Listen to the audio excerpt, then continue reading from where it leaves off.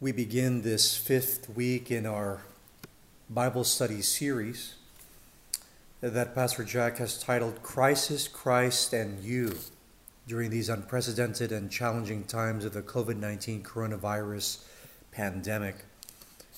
As we've been looking at this notion of crisis and looking at the various scriptures, and for this week, leading to the sermon that Jack will be preaching on next Sunday, the 17th of May, we'll be looking at the key focus of when the going gets tough. What happens when the going gets tough? What does God do, and what is the response of God's people, and how are we to respond when things get difficult and tough in our life and in the world around us? We'll be looking at the Exodus in the Old Testament, in the book of Exodus, when the Israelites departed from Egypt. And then we'll look at the New Testament in 1 Corinthians as the Apostle Paul ponders and prays with and speaks to the church at Corinth. And so let us look to the Lord in prayer, as we always need the guidance and leading of the Holy Spirit as we open up sacred Scripture. Let us pray. Most gracious and loving Father, we give you thanks and praise that in this season, in this challenging time, O Lord, we can be encouraged and transformed by your word in Holy Scripture, that we can gather by Bible study and in Bible study to look into your word as your Spirit teaches us. We pray, O Lord, that you would lead us into all wisdom and truth, that you would fill us with your love, and that you would guide us, O Lord, and convict us in our hearts and in our lives. And this week, O Lord, as we look in your holy word in the book of Exodus and in 1 Corinthians, might you, O Lord, teach us of your steadfast love, that indeed when life gets difficult and challenging, remind us, O Lord, that you are with us. Help us to lean upon you. I pray, O Lord, for all of my sisters and brothers in Christ, for your church, as each one and all, O Lord, seek to be faithful and seek to know you more deeply. I pray, O Lord, for each one of them and for their loved ones, and indeed for your church's witness. Might all that is said and done be well-pleasing to you. We pray these things in the blessed name of Jesus Christ, our Lord and Savior. And everyone says, Amen. Well, friends, our scripture reading for this week, first in Exodus chapter 13, beginning with verse 17, continuing through chapter 14, verse 4, and then chapter 14, verses 19 through 23, and then 26 through 29. And then we'll jump to 1 Corinthians. So first, the book of Exodus. Let us hear and receive the word of the Lord. When Pharaoh let the people go, God did not lead them by way of the land of the Philistines, although that was nearer. For God thought, if the people face war, they may change their minds and return to Egypt. So God led the people by the roundabout way of the wilderness towards the Red Sea. The Israelites went up out of the land of Egypt prepared for battle. And Moses took with him the bones of Joseph, who had required a solemn oath of the Israelites, saying, God will surely take notice of you, and then you must carry my bones with you from here.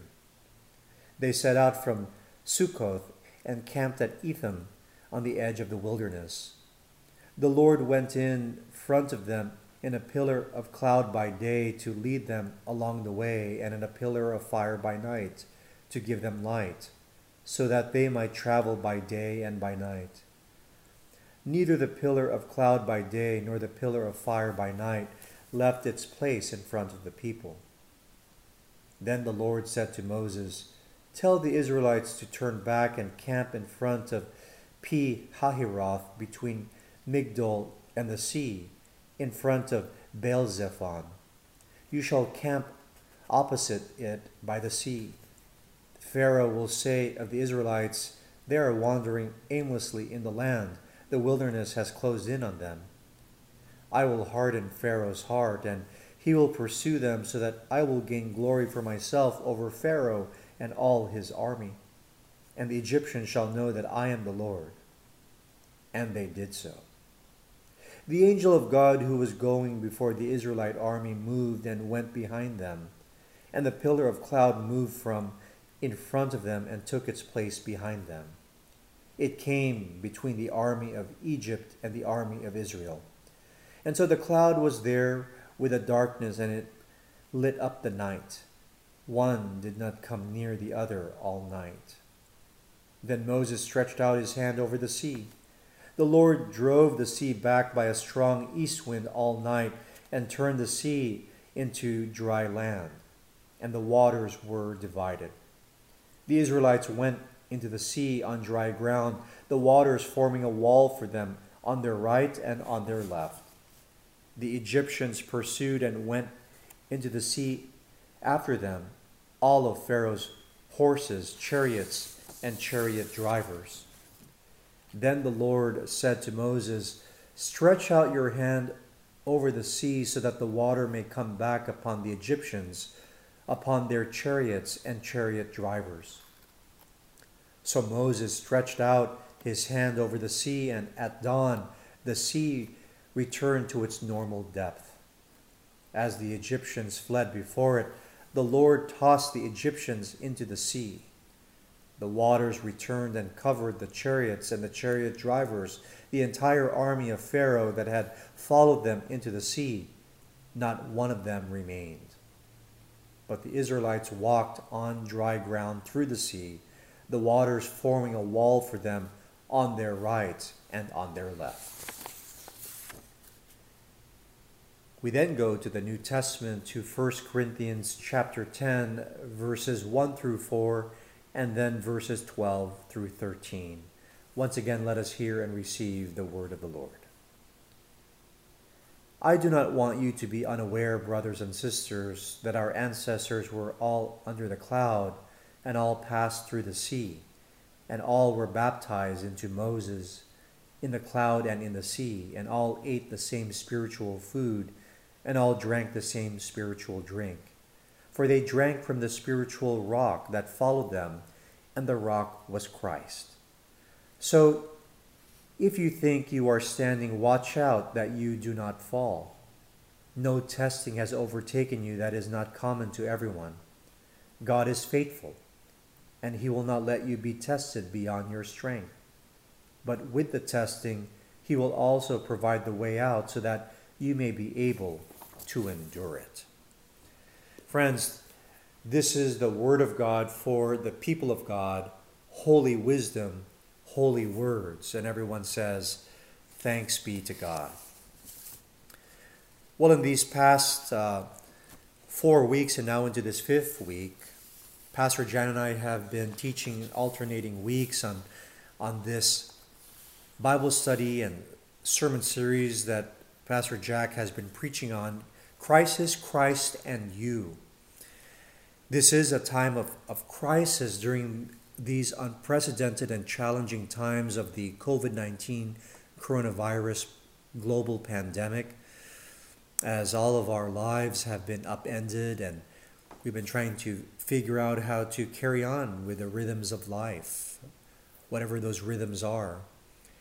And for us pastors and lay leaders, ministering in different ways, such as these Bible studies and our various meetings that have taken on a different shape. And nevertheless, even though that we are scattered as a church, we are still the church. We are still in ministry with each other, sharing the love and life and light of Jesus Christ. And so we saw how the word crisis, its origin, the etymology of crisis, which means decision. And historically, krisis, the Greek word krisis, was that time of a decision that was to be made.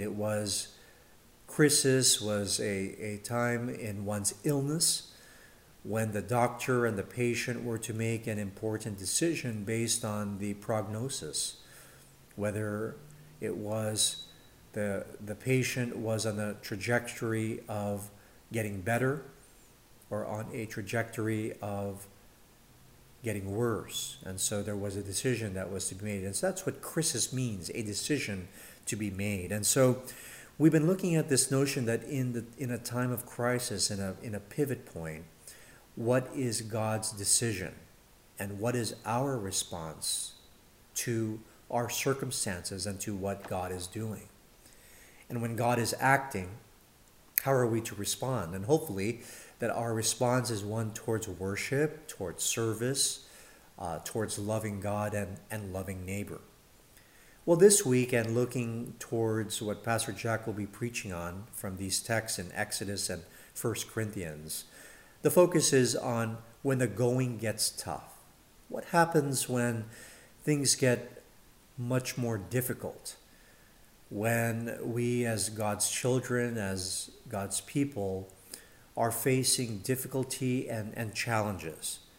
When the going gets tough, what is God's response and what is the response of God's people? When God's people are literally, as we'll see in Exodus, are literally caught between a rock and a hard place, or between two walls, the watery walls of the Red Sea. What is God up to in the midst of our time of crisis, in our challenging times of life? What is God up to? And how do we discern God's presence, God's plan, and God's path forward? It's hard to do that. There are some popular approaches, popular quotes, when the going gets tough, the tough get going. I put it in your outline also here, this popular quote that's attributed to Winston Churchill, the late Prime Minister of Great Britain, who said, "If you're going through hell, keep going." For those of you who have financial investments in the stock market, there's also that word of wisdom: when the going gets tough, the tough buy blue chips, right? Those safe stocks, the ones that you can sort of trust, that's time tested. Those blue chip stocks like Coca-Cola and GE. And so whatever those sayings are, right, when the going gets tough, what happens? And Holy Scripture has much to teach us and much to instruct us. The Spirit imparts wisdom upon our hearts when we feel challenged, when we feel like giving up, when we feel in despair and in doubt. Holy Scripture, God's Word, is the answer for us, and to teach us how God operates, how God works, and why God works. And even though we don't always fully know God's plans, what we do know is sufficient to take us through.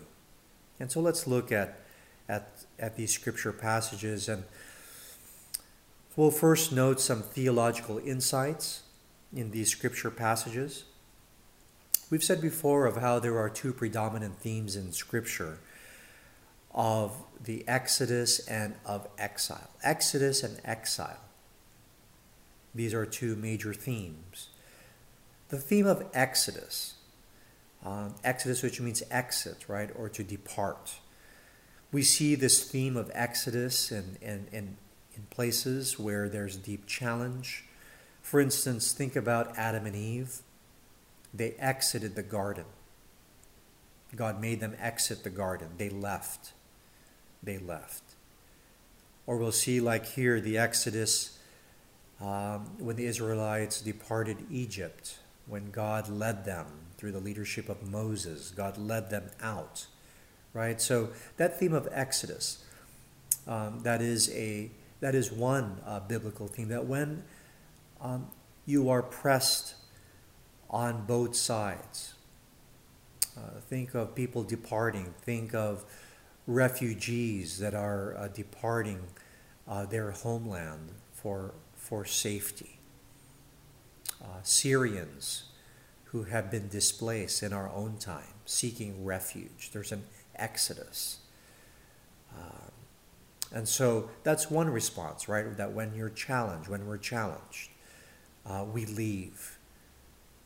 People who are in abusive relationships, they'll leave, they'll depart. And so that's one way to respond to a time of challenge when the going gets tough. One leaves.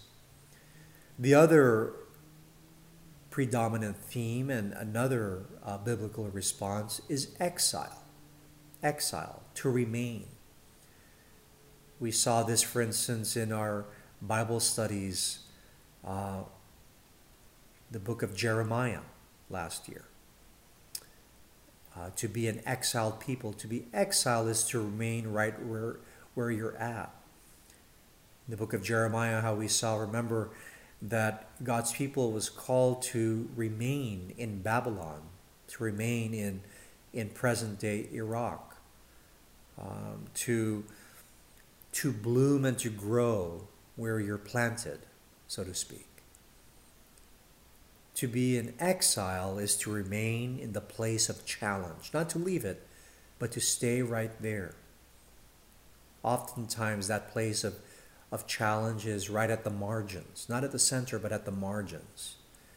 And so we'll see this notion of being an exilic people in an exilic community in the New Testament church at Corinth. So first let's look at the text in Exodus as we read Exodus 13 and Exodus 14.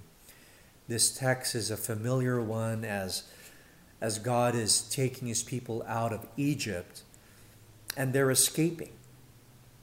They're escaping. They are departing the clutches of Pharaoh after their enslavement from Pharaoh. And so this is one response, one biblical response to depart. It is a faithful response. God is leading them out. They are responding. God has instructed Moses to lead them out. And to depart requires a careful and prayerful discernment. Now, I note here in your outline that we in the United States can easily, when we think of what's happening, these texts that tell us here that God could have led the people one way, the easy way, through the land of the Philistines, pretty straightforward, along the sea, along the Mediterranean Sea, or the eventual route of where the Lord brought them, the more circuitous, the longer route, the southward route through the wilderness. So we have these two roads. And we in the United States can easily attach the popular theology that emanates from Robert Frost's famous poem, The Road Not Taken. Remember those familiar final stanzas? Two roads diverged in a wood, and I took the one less traveled, and that has made all the difference, right? We could think of that, and we could often go towards that. And two roads, two possibilities for the Israelites, or perhaps we could consider our own options in our own lives when there's something difficult. Should I go this way or that? Should I leave or should I remain? Should I go this road or that road? And we can often think in those terms. Should we go in this road or that road? Should the Israelites have gone through the land of the Philistines or through the land of wilderness, which they eventually took? And we'll see that in a few moments. In 2015, the New York Times poetry reviewer David Orr wrote a much-quoted commentary on Frost's poem. The title of the commentary was "The Most Misread Poem in America," because we often think about this road, and sometimes people think of the title or mistitle it "The Road Less Traveled." when actually the poem is really is the real title is The Road Not Taken. And we attach this notion of that there's two forks in the road, and okay, I'll take this one, and the road that is less traveled, it's actually much better than the other one. And we, in popular theology, the emphasis is on human agency. That I was presented two roads, and so I took this one. And somehow the poem is misinterpreted and misread to say, okay, well, after I chose it, I'm now on this road, and it turned out to be better. And the emphasis is on our choice and our individual choice. When rather, Robert Frost's poem is less on this particular road, as the poem's title suggests, The Road Not Taken. The poet is thinking about the equality of both roads, and that both roads were an equal choice. And it's not so much about human agency, about individual choice, as it is more about the traveler on that road was pondering the other road, the road not taken. That what would have happened if we took the other road? And so it's less about human agency as more about human pondering, meditation, reflection upon equal choices. And so the Exodus passage disabuses our American popular theology of equal possibilities. Okay? I wanted to touch upon that Robert Frost poem because that can easily be where we go. That poem is so popular. We think about that in our regular day, in our everyday thinking, those two roads. And the Exodus passage disabuses us from that notion of both options as equally possible, because as we see in the text, that the two roads, either the road through the land of the Philistines or the southward route through the wilderness, they were not equal options. Because the text was clear and is clear that God chose the road and directed very intentionally the path to which the Israelites would take, which was the more difficult road. God is very purposeful. And we see the purpose here in verse 17. That God chose the more circuitous route because if the people face war, that if they went through the land of the Philistines, they will surely face war with the Philistines. And if they do, the Israelites will be discouraged.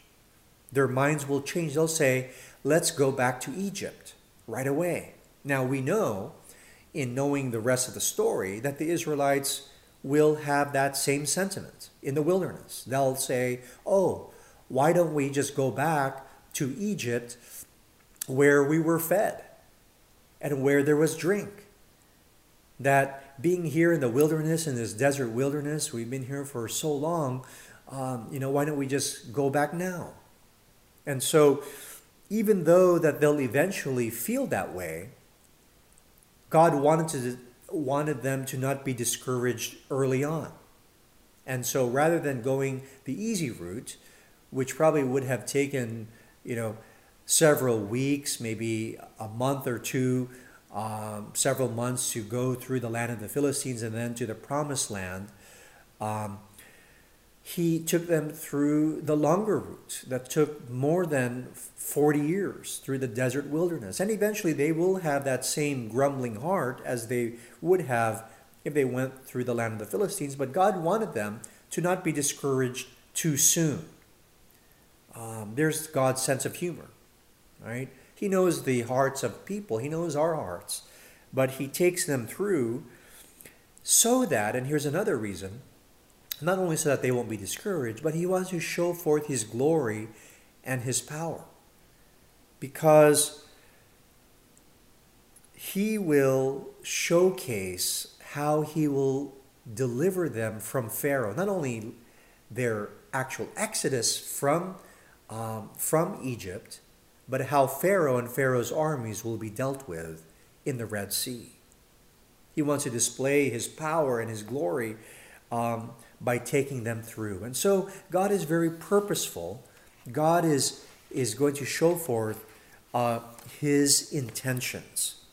Now here's the crux, that even if we granted the possibility that the Israelites travel through the land of the Philistines, God's promise and God's presence would still have accompanied them even in that route.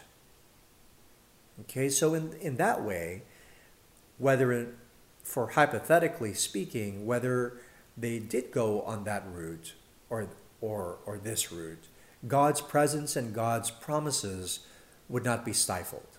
Okay, and that's important as well for us when the going gets tough. Whether we take this route or this path, this option or that option, God's promise and God's presence would still be with us. And so, the text says that they departed from Egypt, they go to Sukkoth, they camp at Etham, they carry Joseph's bones. Remember in our Bible study a few weeks ago, Joseph and his brothers, and they're reconciled. The family of Jacob goes to Egypt because in a time of famine. Again, that's God's providence at work.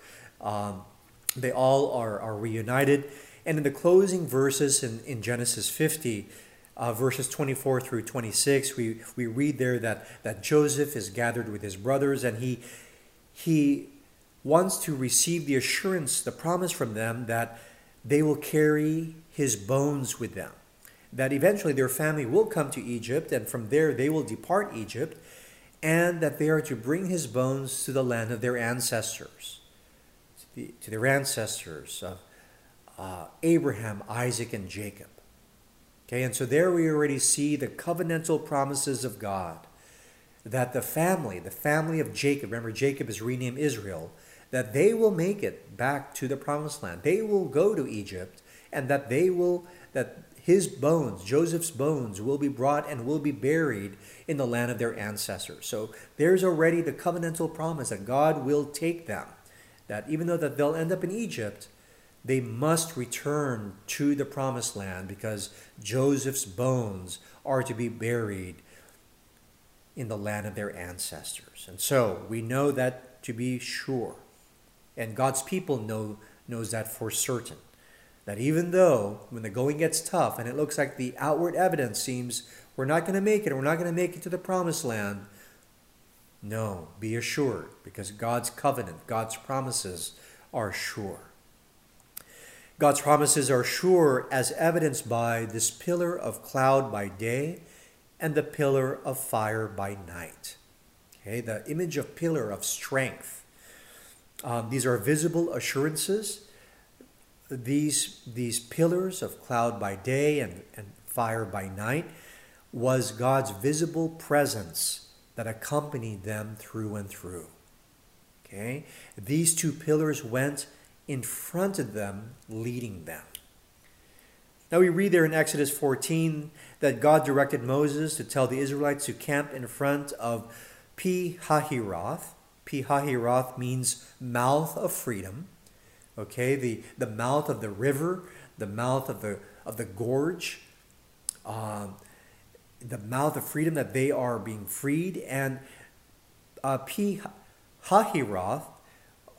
is believed to be located between two rocks, and so literally they were between a rock and a hard place.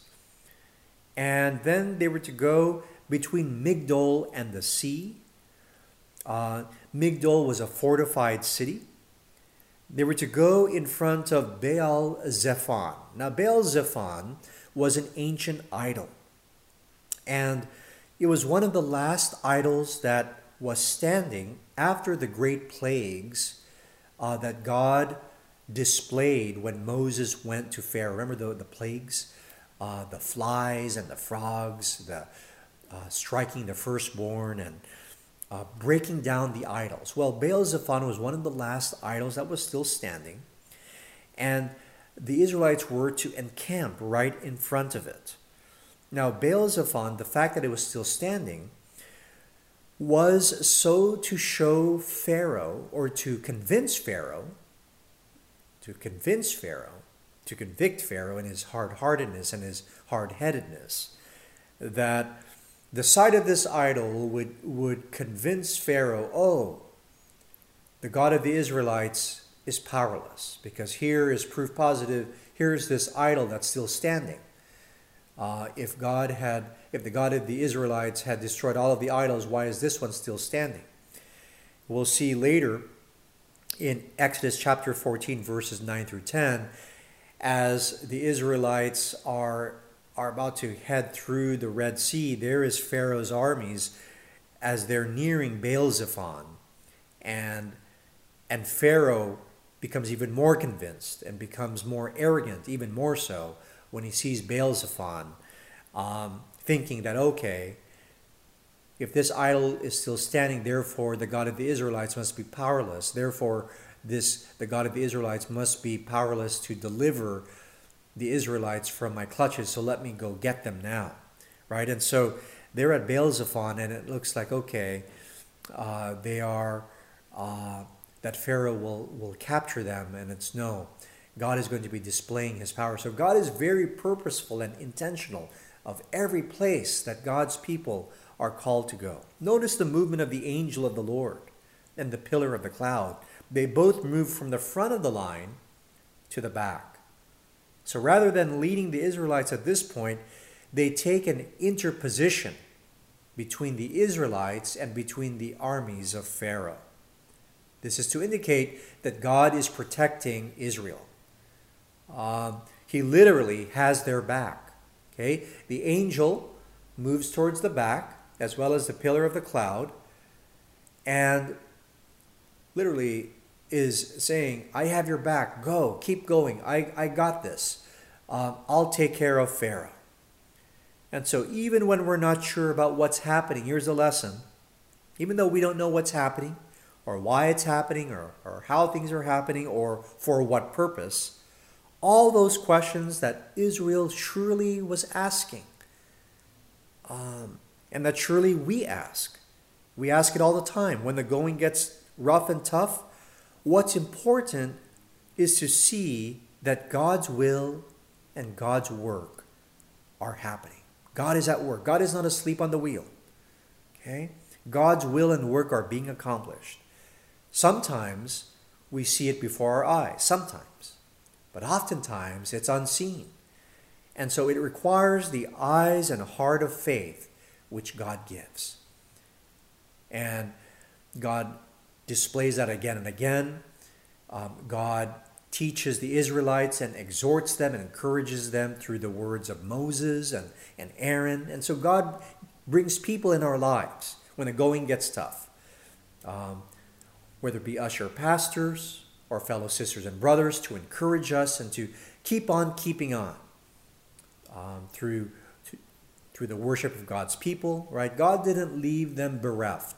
That's why there's those festival and feasts and the Ark of the Covenant and all of the things that they were called to do. Those were ways in which to encourage the people of God, right? And so God doesn't leave them bereft, but leaves them with people, leaves them with the rituals, leaves them with the writings or the word of the word that he would deliver through Moses, and later on when his word is written down through the reading and teaching and proclamation of his word. Those are all the ways in which God encourages us and strengthens us. And so we see that so powerful, of course, in 1 Corinthians. In 1 Corinthians, this is the New Testament, this is the first century church, the time of exile. Remember, this is when the Roman Empire is in power. The church is not called to escape the Roman Empire. The church is called to remain, to be in exile, to be right there. That's why the church faced persecution. The church didn't escape. The church remained. Now, how are they to remain? They were to remain salt and light of the earth in their various locations, whether the church at Ephesus, the church at Galatia, in this case, the church at Corinth. God's people were to share the gospel through words and through their life. The integrity of the gospel was how they lived out their testimony. Right? If they preached and taught about the love of God and the commandments to love God and love one another, then they had to live that out in their community life, to love one another. And so for the early church, they were to be faithful in their particular communities, right where they were planted, and part and parcel of being God's faithful community was to attend to their life together. Now, the Apostle Paul writes his letter to the church at Corinth because there was division. There was internal division that was happening that threatened the integrity of their witness in their community, the community that was to be marked by love. And so the Apostle Paul writes this letter and his subsequent letter in 2 Corinthians. He actually makes an allusion to another letter. And so there likely was 3 letters, but we only have 2 letters. And the church at Corinth is they're fighting amongst each other in their community. They're challenging the apostolic authority of Paul and his teachings. They're fighting and dishonoring the Lord's table. They're eating food offered to idols and so many other matters that diluted their witness and put it into question. That's why the Apostle Paul writes the letter. And as we see in our text, or the prior chapter, chapter 9, as chapter 9 ends, where the Apostle Paul compares his own life and ministry as running a race, like an athlete who runs the race. And so by implication, the church at Corinth, Corinthian believers, were to run the race with him. He then changes the metaphor from running the race to their life together, to be in community, to be an exilic community, is like running the race, chapter 9, or in chapter 10, in our text, that our life together is like the journey that the Israelites had with Moses. So he makes a reference to the Exodus in the Old Testament, that our life together is like a struggle, is like sojourning through the desert wilderness.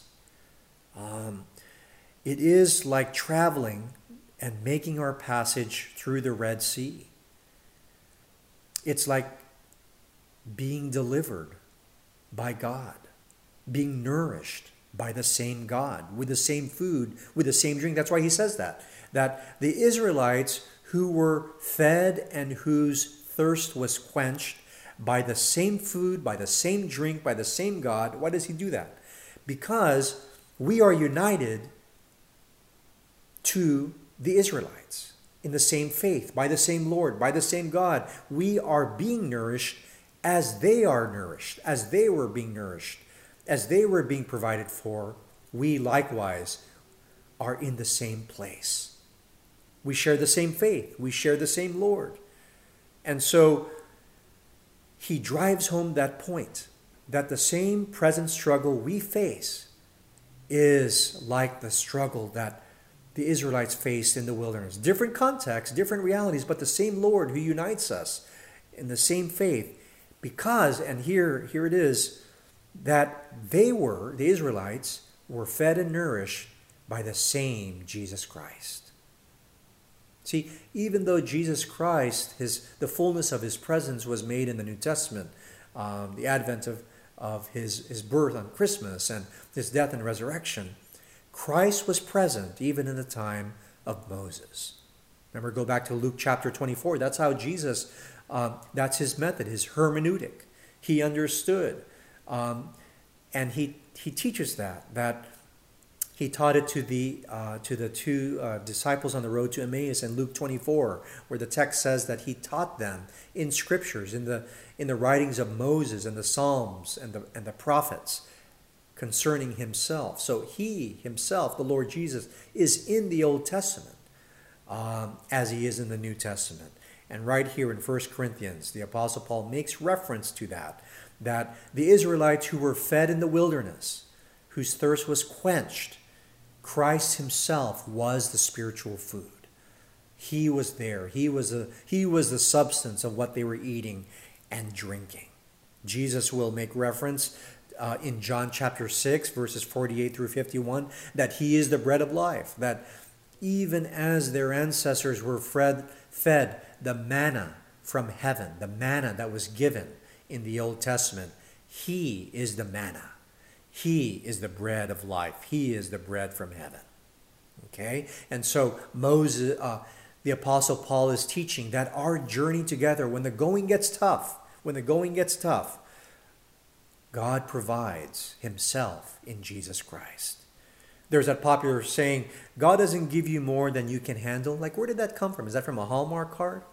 The principle from that is from our text. 1 Corinthians 10, the latter part of verse 13, where it says, God is faithful, and he will not let you be tested beyond your strength. But with the testing, he will also provide the way out so that you may be able to endure it. Okay, so there's the key. It's not about our own strength or our own strategies and wisdom. Because all of those things are helpful, right? God gives us our intellect. God gives us the ability to think, of course. All of those are helpful, but the key is, what really unlocks it is, as the text says, God is faithful. We can persevere, whether departing, like in the Exodus, or whether remaining, like in Corinthians. We persevere because God perseveres. God preserves us. We persevere because God preserves us. We can endure because God enables us to endure. His love is steadfast and durable and is unchanging toward us. He has our back. When the going gets tough, God's strength and God's faithfulness and God himself are made even more apparent. Thanks be to God. God is faithful. When the going gets tough, God's strength and God's love are made even more manifest. Amen. Let's close in prayer. Most gracious and loving Father, thank you for your reminder that when the going gets tough, you are right there and you have always been there. Your love is steadfast. You have our backs. Reassure us of that, O Lord, that in the midst of life and faith's challenges, you are with us, you are strengthening us, you are loving us. We give you thanks and praise, O Lord, for it is in Jesus Christ we pray. And all of us say, Amen.